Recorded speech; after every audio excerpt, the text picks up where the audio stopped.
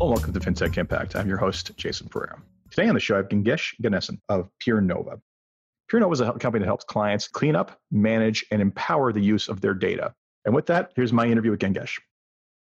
Hello, Gengesh. Hello. Great to be here. How are you doing today? I am doing fantastic. Thank you. Good. Glad to hear. I'm good. Thank you for taking the time to chat today. Gengesh Ganesan of PureNova. Tell us about PureNova.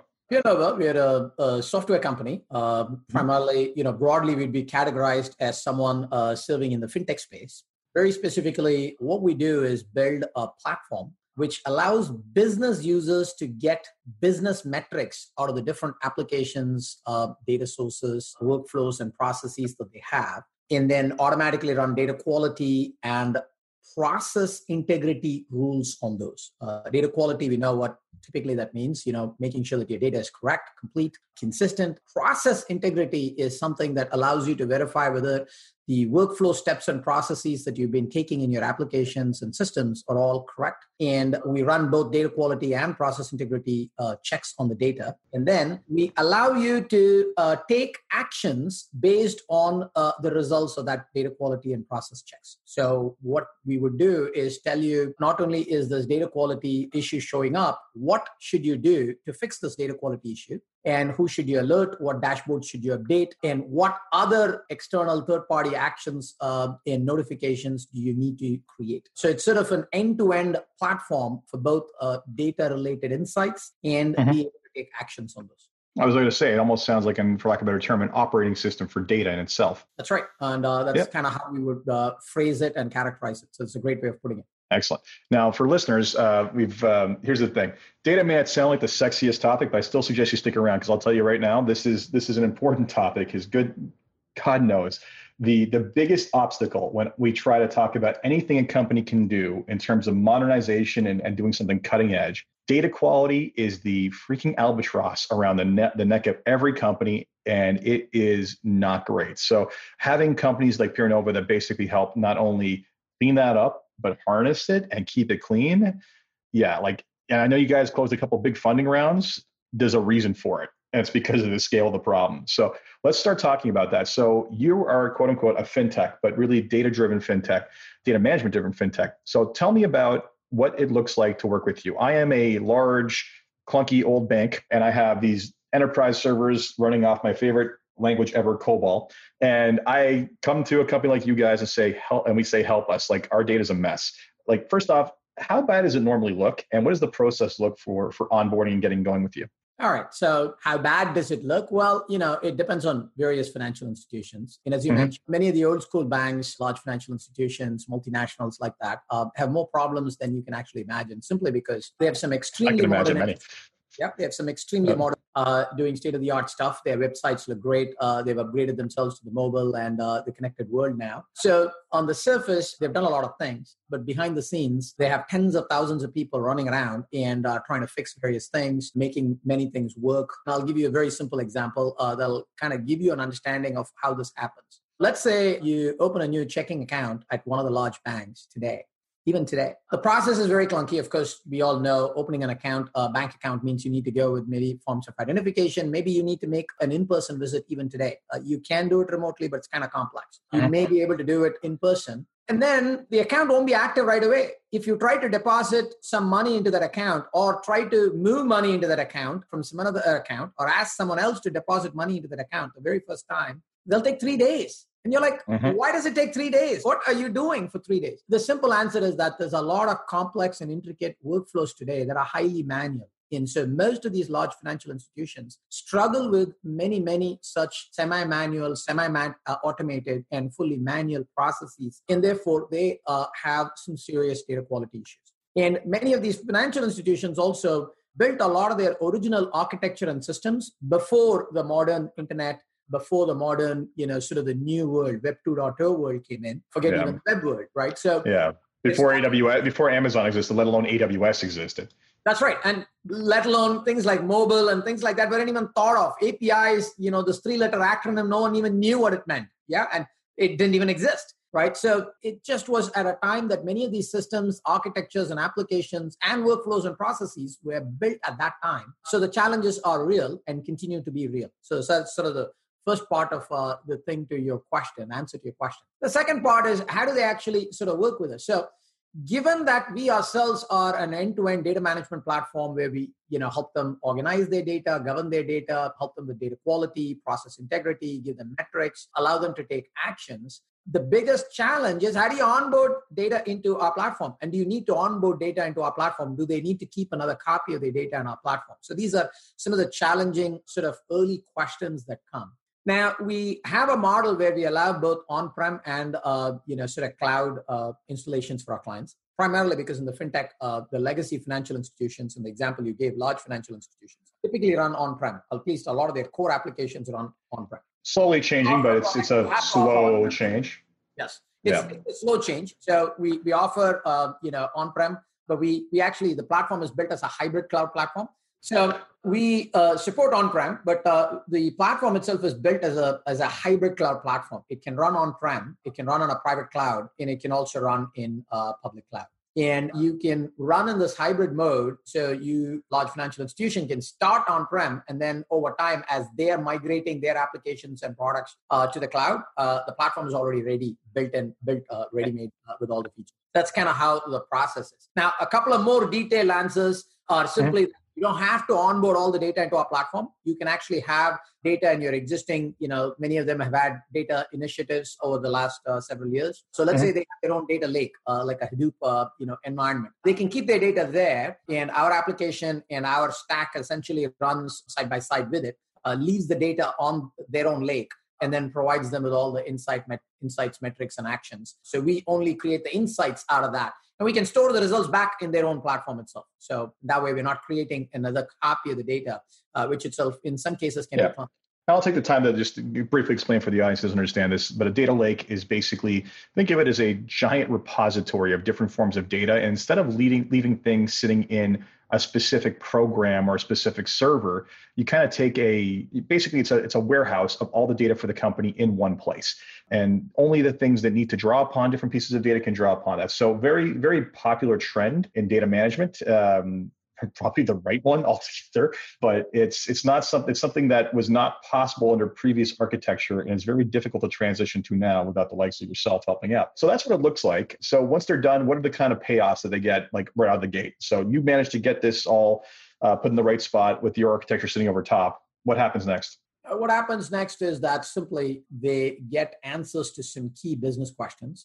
Some of the questions that they have are, which are the sources and applications that have data quality issues? And what are my data quality trends over time across these particular sources and applications? For example, which sources are degrading in terms of data quality over time, and which ones are improving over time? And what is the mean time between a resolution of data quality issues in each one of these systems, and what are rules and processes that are failing more often than others. These are the kinds of insights they get once they bring our platform on. What this allows them to do is immediately kind of allocate resources, even prioritize their own digital transformation needs. If they realize that some processes are causing more data quality issues, more process integrity issues, then clearly those are the ones to focus on. But as you had earlier mentioned, a complex and financial institution is made of many different legal entities, have hundreds, thousands, sometimes tens of thousands of software application systems and databases. And trying to find data quality and process issues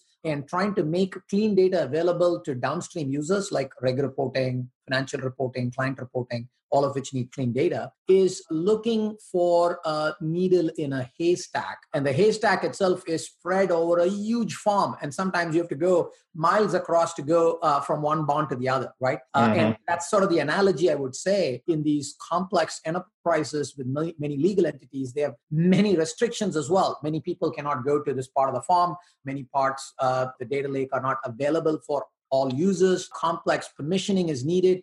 European regulations are very, very strict more recently over the last couple of years based on GDPR, which means if you have data quality issues and you're investigating them and the investigation results in some data leaving Europe, then that's a big no-no now. You can't have it leave. So you have to have all the investigation and resolution teams locally, which may or may not be possible in some scenarios because of how the companies have been structured. And in the US, there are complex laws. And now when you throw in legal entities in Japan, Asia, South America, everyone having different regulations, you can imagine the complexity of the kind of things that we're talking about. So giving these kinds of metrics while taking into account all these privacy and other issues, that's kind of the key thing that our platform offers. Okay. So let's just get this back to a fundamental level. What are the issues that lead to data being inaccurate? Like, what are the bigger ones you encounter? I mean, I've seen any number of weird things like, they recorded...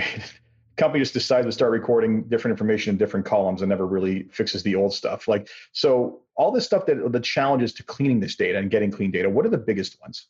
So the first simple one is manual human errors. Very rarely in the modern systems, manual errors creep in. However, in legacy applications and systems, the kind of protections they had in those older applications wasn't as good. So manual errors can happen, right? So sometimes people may mistype an account name, might actually, miss something in a name, or in various things. If you think about attributes of a trade or a transaction, there could be lots and lots of fields, parameters to enter, and there could be errors that could keep it. So one is just sort of human errors and being able to sift and catch against these human errors. The second one is a little tricky. It is different systems work differently. And I'll give you a practical example to illustrate the challenge. Many people in real world face this challenge. You buy music in Apple iTunes and you've downloaded the Apple iTunes music, and then you want to play it on your Google Home speaker. It's near impossible, okay? And the reason for it is that they actually belong to two different ecosystems. Apple has their own ecosystem. They have their own licensing model and their own encryption model and copyright models. And to actually cross across this chasm is very difficult. They do say, hey, we have licensed it to you. You're free to use it anywhere, but it is very, very hard. And anywhere has got an asterisk next to it, right? Like, yes, that's right. Yeah. And they tell you that. They make sure that if you're in their ecosystem, you can only stay in their ecosystem, and you'll have to, share your photographs this way, that way. Everything is hard, right? So this practical problem exists even today in the modern, absolutely new system. Now imagine data stored in an original COBOL system, as you mentioned, or a Fortran system, or a modern application today, which is built in Web 2.0. They all represent the same data in different way. For example, something as simple as a timestamp, which means something happened at a certain period in time. So you actually put time in some kind of a 24-hour format, and then you say day, month, year. When I say day, month, year, you already know the problem, right? In many places, month, day, year, month, day. There's so many coordinates. There's already. Then they say year is 2 letters, or is it 4? And is it represented in text? Is it represented in data type? So this kind of data type mismatch is the biggest problem, right, in data quality. So one system is trying to talk to another system. They both represent data, all kinds of data. I just explained one simple thing. Everything is represented differently in computer systems and software systems over time, over 40, 50 years of computer science, 60, 70 years. Things have actually evolved. But banks are actually using systems that are from 40 years old as well. Yeah. Old as well. From before I was born, there were some systems that were being built. They represented data at that time in ways that were optimal for those systems. And of course, networking came about, internet came about, mobile came about, and there are new and better ways of representing data for these new things. The old systems are not representing data this way. And when you actually try to match the two, there's all kinds of issues that come up, corner cases, other things that come up. And this is the biggest cause of data quality. So these are the two. The human error part, in my mind at least, is a much smaller problem. The larger problem is this data interface, data standards, data interchange formats are just foundationally different. And this creates a nightmare. And so when you try to import some data into some new application, it just doesn't work like the old application because it's represented in a different way. It's thinking it's different. And even some simple things, when names are capitalized and entered versus in some cases they're entered all in lowercase, in some cases they're entered in what's called camel case, mixed upper and lower cases. These changes are tremendously complex to deal with because is Jason spelt one way? Is it the same as the other one? And it looks obvious to a human, but to a computer, if it's not identical and not represented identically, it doesn't know what to do. You have to train it. So those are the First off, I always find it amusing that humans are always the weakest link just about any chain. But yeah, I mean, it seems you think to yourself like, wow, if you just come up with standard protocols for how you're supposed to enter in dates and timestamps and everything else, right? Like life would be so much easier now. But in hindsight, we don't really worry about these things. We do the convenient thing. So yeah, so you go in, you basically clean this all up. Feedback. So what are the clients telling you that you're getting back? Like how, like, is this just like a massive like liberation to them? Like, I'm guessing you go in and you're pretty much going to be entrenched there for a long time is what it sounds like. Yes. So to the first order, these problems have been long-standing problems in the financial industry. So when you go and offer a solution, they're very happy. Now, they're very specifically looking for solutions to some of the new challenges that they're facing. I'll give you an example of a challenge they're facing. Okay. In financial institutions, there is a new regulatory mandate that originally came from Europe, and it's just kind of coming on board. And it's called CSDR. So it's a four-letter acronym. What does that mean? They love their acronyms for regulation over there, but continue. That's right. But what is this specific regulatory requirement for? Well, let's say there are two banks. Let's say, for example, they're JP Morgan and Citi. And JP Morgan and Citi on a given day would do a lot of transactions with each other simply because the clients of JP Morgan are sending money to the clients of Citi and back and forth, right? So all kinds of trades and money transfer and asset exchange are happening mediated by the bank. Now, it so happens that banks on a nightly basis have to actually submit to their regulator, and there's lots of regulators, their book position. So on a nightly basis, JP Morgan has to say, our books are all clean. We've made sure that everything is, our credits and debits are all matching on a nightly basis because banks are the underpinning of the financial system. If you don't know where your money is, then you won't know what to do with it. And banks are actually responsible for maintaining everybody's money, right? So this is sort of the thing. Now, what CSDR basically comes and says is that now banks had a provision that said, well, 99.9% of the transactions, we actually had a resolution, or 99% of the transactions, we had a resolution. But a small chunk of them, we have exceptions, and we are waiting to figure out what these exceptions are about. We don't know what they are. We'll investigate over the next 2-3 days and wrap it. And regulators were quite okay with this model, right, for a while, because having perfection was very, very difficult. Now, what this resulted was that over a course of time, these unknown things would show up in the bank balance sheets as sort of unresolved things. And this obviously... A rounding error shows up on the side. Yes, there we go. Right? Yeah. So it adds risk, right, to the banks. And this risk is unknown because you have no idea what it is. And banks would, in some fashion, bury a lot of their risk in this unknown category, right? And then suddenly, when you open up the bank balance sheets, when regulators come in, they would actually kind of be shocked. They'd say, my God, there's billions of dollars in here, and I don't know what the liability here is, right? And so actually, 2008 financial crisis itself was partly created by this kind of accounting standard. So what CSDR says is that on a given day, if you have some amount of exceptions, you have to pay a fine to the regulator, which is a proportion of the value of the exceptions that you're declaring. So now, on the first day, if you have X amount of exceptions, you have to pay X amount of fine. On the second day, if the same exception stands, you have to pay double the fine, and so on. So the regulation was created so that you can create an incentive for banks to not have any exceptions and therefore reduce their risk. So this is the new regulatory thing for CSDR. This is the simplest way I can explain CSDR for our listeners. And obviously, this is quite complex. I mean, a lot of this is data related. I mean, exceptions, that's what I was calling you about, data quality and process integrity issues. So you have to identify across millions, sometimes billions of trades and billions of objects and make sure that everything is actually correctly matching. And this is where data quality comes in. And so what is it that our clients are expecting from us? They're expecting us to solve these kinds of problems. And that is exactly what the Cuneiform platform solves. So you're correct. Once we're in, it's a very long sale, very sticky sale. But obviously, you can imagine these are difficult problems to solve, right? Not only do you have to connect to legacy systems, but you have to solve the latest and greatest regulatory challenge and the entire workflow for it. That's what we do. So then once that has been done and people's data situation is now magically and miraculously solved. Your magic. Yes, exactly. Talk to me about how this empowers future innovation within the firm. See, one of the challenges in how have banks and all these other large legacy financial institutions been functioning so far, right? One way to solve this problem is to actually throw a lot of humans at the problem. So if you've noticed in the last 20 years... Surprise, that's what they've done. That's right. And so you've heard many times that large financial institutions are amongst the largest users of external system integrators and software outsourcing firms in the planet. And what ends up is that they have outsourced a vast amount of work, for example, to India, to Eastern Europe, to the Far East, and many places, thousands, tens of thousands of people in each of these locations. Yeah.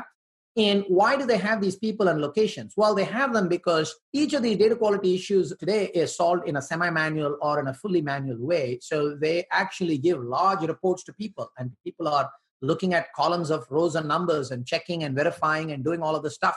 This is what's called middle and back office work in a financial institution. Now, this kind of work is very IT centric. And so over the last 20 years, where banks have spent most of their money and budget is in this kind of IT outsourcing and trying to figure out how to actually work with all these third-party outsourcing houses and do it. With our platform, what we're actually coming in and saying is, hey, I know you have this existing process that's very people-centric. That itself creates new problems and privacy and other challenges. So we're coming and giving you an automated platform that helps you get rid of that problem, while at the same time, we empower your business users. Your business users are the people who are really trying to put on your new operations workflows, your new business models, your new revenue generating models, your new services. Rather than go and try and develop code from scratch by writing requirements and your IT guys going and then implementing that using software, why don't we build a platform that automatically generates this code for you? So we call ourselves a zero code platform, where business users can come in and actually set up these entire workflows by just dragging and dropping some stuff on their screen. And it creates this entire big data platform, which does all of the data quality and process integrity checks for you and all of these metrics and how to take action. So that's fantastic. You're doing no code to the end user. And for those of you who don't know, low code and no code are bigger trends in the industry altogether, where basically they're trying to lower the barrier for entry into just developing your own solutions, right? The average person is not going to sit back and learn code. Even myself, I can't code myself out of a paper bag, but I have taken boot camps and webinars in no code platforms that have allowed me to actually build actual solutions for my business with basically the less knowledge than someone takes a first year computer science degree would require, and the ability to drag and drop. It's really, it's remarkable what you can get done these days. Absolutely. So I'm commend you for that. That's fantastic. And you're absolutely right there, Jason. That was a great sort of an introduction into low code, zero code platforms. And that's exactly what we do. The idea is that business users already have many other challenging requirements today to meet. And the tool allows them to automate a lot of the work. So in one sense, the trend in the industry is to automatically start writing software itself for you. Instead of actually having to write code, you use tools that can write software for you now. So that's the next level of AI. And that's what the PureNova platform is all about. Yeah, I mean, you drop an object into something, you say, I want to do this, and suddenly all these lines of code, conditional those two selections, suddenly are populated, right? Like that is... when it boggles the mind. I mean, for anyone who's got the experience or at least seen commercials for Squarespace or Wix, right? Same basic premise. It's you need to build something, you need to build a program, you need to build an application, to build a website, whatever it is. But the level of coding now has gone to the point where you do not need to code. It is quite hilarious. In fact, one of my buddies is a programmer, has several t-shirts that say Code Monkey on them. And I keep on thinking about how I need to troll him one day with a no Code Monkey t-shirt. Absolutely. Because now I feel that is a trend, by the way. And you're on to it.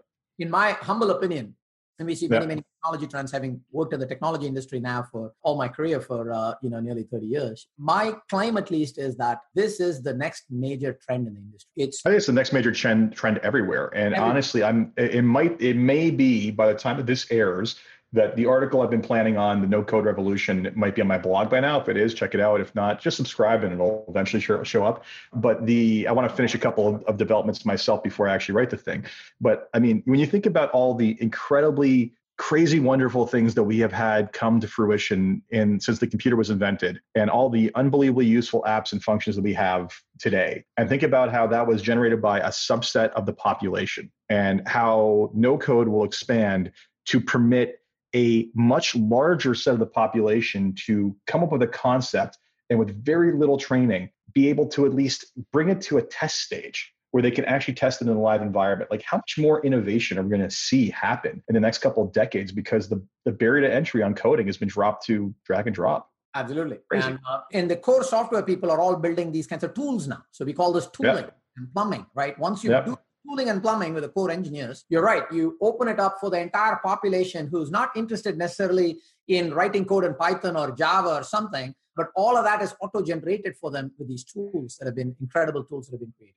Yeah, no, it's a very exciting time in the coding world. So basically, before we wrap up, there's 3 questions I ask everybody, and this has been informative. I hope everyone got all through the some of what is possible. Before I wrap up the 3 questions, I'm going to say this much: what you're doing is so foundational to the success of being able to build what comes next on those no code platforms. I'm glad you connected both of those, right? The data management's one thing, but then empowering people to then take that data, harness, and innovate is just something so much more powerful. So well done there. So the three questions I ask everybody. First one, if you had one wish for something you can change in the industry or your company or world as a whole, what would it be? Well, I think for the financial services industry specifically, I believe that the model of onboarding new vendors, right? A new fintech company, for example, to become a supplier to a large vendor, let's say Morgan Stanley or Goldman Sachs or Citi, is still fairly cumbersome. And I believe that if I had to kind of go and suggest one change for a lot of these folks that are focused on digital transformation, that's one change I would recommend, which is how do you actually sort of enable smaller companies like ours to be onboarded much faster rather than sort of relying on old school vendor management, contract negotiating, taking 9 months to actually claim that sign a contract. Those seem like archaic and arcane practices today. And so I would recommend, I would say that's one change I would like to sort of in some fashion wish and mandate upon the industry. I am with you on that. It's funny. I'm well known for flipping the narrative. So as a financial advisor, a lot of financial advisors have basically, when you start talking about robo advisors, they get venomous about the entire thing. And I have basically written articles in the past that said, "Are you kidding me? They fixed something. Like they've shown us that it doesn't have to be a 50-page stack of paper processed by 40 people, or God knows how long, in 3 days to open an account and fund it. Like, are you kidding me? These people cracked the code. We should be thanking them for this and then copying everything." Like that's the reality of it. So it's amazing to think about like how in financials and everything else in this world, it's like, I have money. I want to give you money for this service. And that is a frictionless transaction. If I'm buying a slice of pizza or if I'm buying a car, like just gets bigger, gets more expensive. But when it comes to like, I have money, I want to give it to you just to hold on to. No. Hold on. You got to fill out some paperwork. You got to give it to us. In 3 days, you'll have access. Then it's cool. Like, really? This is where we are? Yeah. So, really is. It's I mentioned COBOL earlier because COBOL is a running joke on my podcast, because for guys like you, it's like, I'm sure every time you see a COBOL story, you're like, deep breath. Okay, we're going to move forward. People say things like that. We just kind of like smile, roll our eyes and say, there they go again. Oh, it's always funny is when people are in the industry and they first discover, wait, their servers are all running like COBOL or Fortran? Like, what's going on? Like, this is ridiculous. I'm like, oh, you think this is not normal? Like, that's cute. You think it's not normal. Anyway, so second question, what has been the biggest challenge in the company to where it is today? Well, I think one of the things that I can kind of state is that we started off with a very technology-centric story. And I did not go very deep into the technology background of this company. When we started off, blockchain was very hard. So, one of the core underpinnings of sort of our technology platform is blockchains. We were very inspired by ideas in blockchain. It's a data platform, but it's very inspired by some of the ideas in blockchain, particularly with respect to verification and validation, entirely using mathematical techniques in replacing humans from there. Not because we don't like humans, it's just like it's error-free. And that's the only idea here. We like the people here. No one ever grows up wanting to push paper. Okay, I'll tell you that much. No one ever says, you know what I really want to do? I want to administer in a back office on a enterprise legacy terminal. No one goes to school saying that. Okay, so let's just hope we can free up people from that type of drudgery. Absolutely. And that's a great way to put it. And that's a nice perspective to have on it. But the thing that was important for us as a team and as a company to learn was that the technology-centric story would only take you so far. We had to actually understand an end-to-end problem that we could solve with this particular technology, and then package the technology in such a way that it can be consumed by the relevant users in this industry. In this case, middle and back office, business, operations, product folks in a large financial institution. They are wanting to consume their stuff in some way and use things in some way, right? And cryptography or blockchain or something else is noise. They would like it. They'd like to know that their sort of software had it, maybe. But at the end of the day, it has to do what they want it to do. And so the hardest part was making a transition from being a technology company focused on a technology story to being still a technology company, but solving a real business problem for clients within the fintech space. So that was the growth that we had to go to and go through. Because all of us were very enthusiastic with blockchain and sort of led with that message, as opposed to leading with, hey, what's the problem? Data quality, process integrity, that's the problem. Let me now figure out how to solve this end-to-end in your existing applications, rather than tell you, get rid of everything, use Bitcoin, and life would be simple. It might be for some corner use cases, but not for everyday use across all the existing and the rest of the fintech space, right? I mean, it's a broader philosophical conversation, but you can see how hard that transition could be for a technology-centric startup team. Excellent.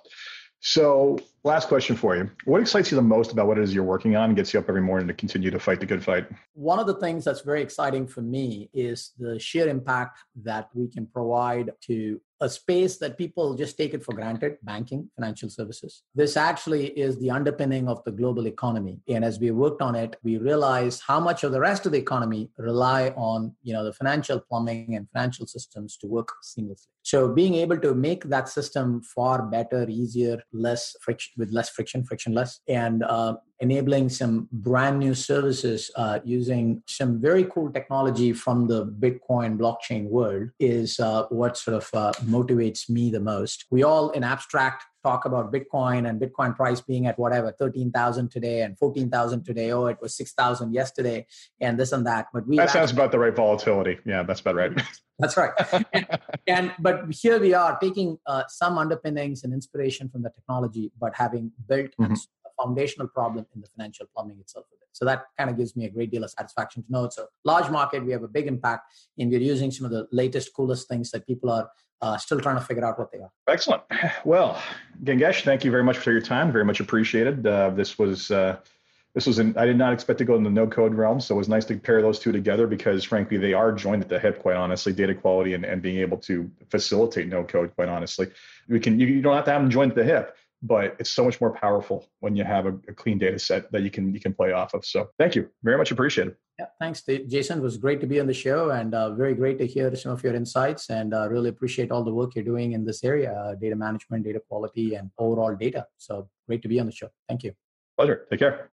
So that was my interview with Gangesh at PureNova. I hope you enjoyed that. And hopefully by the time this airs, my article on no code will have actually been written. If not, it will be coming out shortly. But I am serious. That is, to me, the most revolutionary trend in technology is the ability for people with no knowledge of code to build their own stuff. Just start dreaming things up, people. Start playing around because you can stop waiting for other people to solve your problems for you now. And as always, this has been FinTech Impact, and I'm your host, Jason Pereira. If you enjoyed this podcast, please leave a review on iTunes, Stitcher, or wherever it is you get your podcasts. Until next time, take care.